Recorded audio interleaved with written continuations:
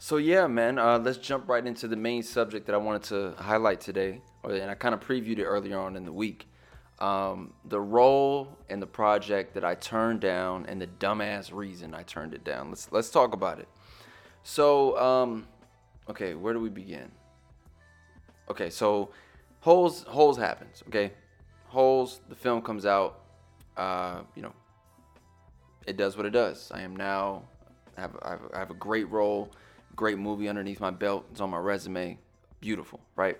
Mind you, like I said, I think I talked about it on a previous podcast episode. It's like, you know, I didn't come through the Disney ranks. I didn't have some Disney show and then, it was given, the role was given to me. No, Cleo Thomas literally came out of the blue. Like my mom, it's funny when I speak on it because it reminds me of this article that my mom has. It's in this magazine. I can't remember which one, but it literally that's like the whole headline of the film that they chose to highlight. They were like, and where did this Cleo Thomas kid come from? He absolutely steals the show as the character, da da da da. And it was dope to see that because it's the truth. I didn't come from any previous, type of thing. And when you're with the Disney brand, that's what happens. So, I've never considered myself a Disney kid because I'm not. I had one role, I had one film underneath the Disney umbrella, and it would happen to be, Holes and the character of Zero, which lives on incredibly. And I'll touch back on the Disney kid thing in a minute. But okay, so Holes happens. Dope. There it is. Holes happens. I get an offer, and mind you, that doesn't come by often. Okay, when you're an actor, listen, unless you're one of the top guys, unless you're literally like an A-lister, it's not you're auditioning consistently. They're not coming to you left and right with offers for films, for future projects. It doesn't work like that. Unless you're an A-lister, then they're like, can you please come do our film? You know what I mean? That's how that works. Anyway, I get an offer, and the film is. Oh, that was trying to be a drum roll. It didn't work. Anyway, the film is High School Musical, ladies and gentlemen. That is the film or the project that I was literally given the script. I still have the script. This week, I'm going to post it on my Instagram page.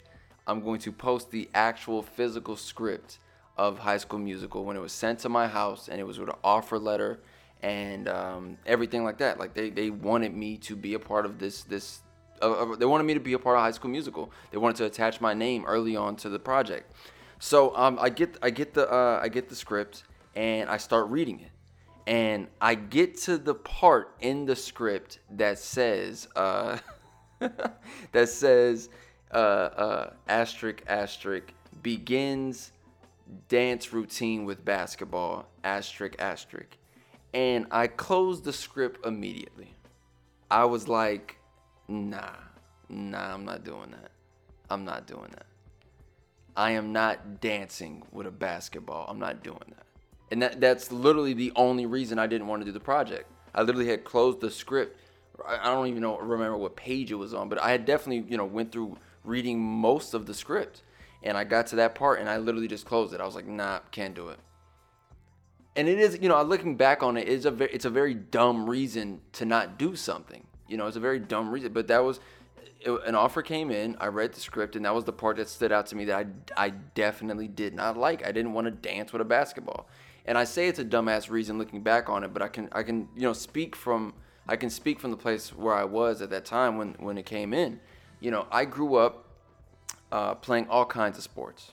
Okay, I grew up playing football, basketball. I ran track. I did everything. Like both my parents were athletes. My mom still holds records at her high school in Anchorage, Alaska, and in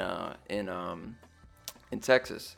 So I had this thing about basketball. Like I still do. Like I look at it like it's the most incredible thing in the world. Like I played basketball every day of my life. Even after Holes came out, I was still playing at the same rec center. I still balled out. I was still at a rec team. I was still on a traveling team. I was a badass point guard. I was good. I don't know what else to tell you. Like I was good. Like I'm still pretty good, but I was good. I was really good. So I got to that part in the script, and I was like, nah, I can't. Like I don't want to do it. I don't want to dance with a basketball. because I'm growing up idolizing and one street ball. I'm growing up, idolizing Allen Iverson. I'm growing up idolizing Kobe Bryant, Tracy McGrady, Stephon Marbury. Like I'm hot sauce, like I said, from and one. That's how I looked at basketball. Like it was street, you know what I mean? Like I'm literally playing NBA Street 1 or NBA Street 2 probably when that script had came to the house. So I was like, nah, I can't do it. Like I don't want to dance with a basketball. I think that's weird. No, I don't want to do it. So yeah, I turned it down. I said no, and they ended up coming back later on and giving me a different project, offering me a different role or a different project, which was Going to the Mat, which was the wrestling movie. Maybe some of you guys have seen that. It was a Disney Channel original film, and it was called Going to the Mat. It was starring me and Andrew Lawrence. Andrew Lawrence played a blind high school wrestler, and I was also a wrestler on the team. So yeah, that's what ended up coming afterwards. But yeah, that was the project that I turned down. I just could not picture myself dancing with a basketball. Mind you, you see, shout out to Corbin Bleu. Corbin Bleu was then, had a chance to get the role, and he did. And they went on to do 1, 2, 3 High School musicals. And I be honest with you guys, like I'm just gonna be real. I don't regret turning it down because for a couple reasons. One, everything happens for a reason. That's one. And then two, I gotta be honest. I don't think the character of Zero would have stood the test of time and would still be as impactful as it is today if you guys would have seen me go from that to dancing with a basketball and singing it. We're all in this together. Like I've never seen the film. I've never watched it. I probably should take a chance and sit down and actually watch it. But yeah, I turned down High School Musical. That was the reason, and looking back, that was a dumbass fucking reason to turn it down. I just, being a kid, and I'm like, no, I don't want to dance with a basketball because I play street ball. I really play basketball out here. Like I catch fouls, bro. Like I cross niggas up. Right? I break ankles. The fuck you mean? I'm not gonna dance with a basketball. A very, very stupid reason to turn it down, but it is the truth. I turned it down. Also, so to jump back to the Disney thing for a second, okay, I know this is gonna sound crazy, it's gonna sound weird, but I'm just gonna be honest about it. Okay, so 2 weeks ago, I was at an audition, okay, and I walk in, and it's there's a bunch of actors in the waiting room. There always is, but there's me, there's Taj Mari, which is a smart guy. Of course, everyone will know him for smart guy, the Tia and Tamara's little brother. And then there's Corbin Bleu. And all three of us embraced each other. It's a room full of like 13, 14 guys waiting to, for their name to get called. But the three of us, when we seen each other, we embraced each other. No one else embraced anyone else, but the three of us, when we seen each other, we embraced. And it hit me for a second. I was like, yo, because I'm being honest. I'm being completely honest about this. Like I look at Taj Mari like a TV legend because I grew up watching him. You know what I mean? Like I grew up watching Smart Guy and seeing all the things that he has done afterwards. Like I always looked up to Taj.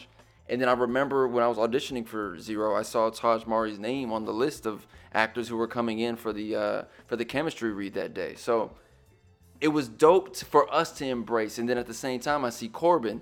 And I've always kind of looked at Corbin in the same light, like, yo, because of High School Musical and how successful it was and how successful he's been. I looked at both of these guys like, on pedestals, and it hit me when we all three embraced each other. They're like, holy shit! Like, wait, I'm kind of in here, like I'm kind of in this lane. Like, no, I know it sounds weird, but that's just how I looked at it. I didn't ever think that I was in the same realm as these guys. Because I've only, I don't come from the Disney brand. I don't come from that world. But someone, when I left there and I had a conversation with Reject, he was like, yeah, he's like, I understand what you're saying, Cleo, but you don't get the fact that what Zero actually meant to people. And then it hit me. I'm like, okay, I get that, but I'm not seeing it from that realm because, this is Taj who had, Smart Guy on for seasons, and this is Corbin Blue, who had High School Musical 1, 2, and 3. Like that's a franchise that he had. So again, I've never looked at myself in that light, but it's crazy to think like, yo, we all only us three embrace each other. So that's when it hit me like, damn, I'm amongst this kind of level of acting in a sense, as far as from their, these guys. So hell of a moment for me, bro. It hit me like a ton of bricks. I was like, holy shit. Like, goddamn, I actually got a little bit of weight around here. I got a little bit of a resume to sit here and embrace Taj Mari and sit here and embrace Corbin Blue. And that's another thing that hit me. I was like, yo, what if I could get a podcast episode where all three of us sit down and just talk? Let's talk about current events. Let's talk about growing up within the entertainment industry and how us three, we look biracial, and we're in the entertainment industry, and how that favors as far as going into certain auditions when the character calls for a black actor. I would love to sit down and have this conversation with the three of us, because I think we're three of the guys who can really speak and give an insight that not many other people can. So I don't have Taj's number, I don't have Corbin Blue's number, but when I left the audition, I was like, yo, that would be a great episode, even a great picture for people to see the three of us together. So I'm gonna try to pull that off. I really want to do it. I think it would be an amazing thing to really see the three of us like that. So get ready.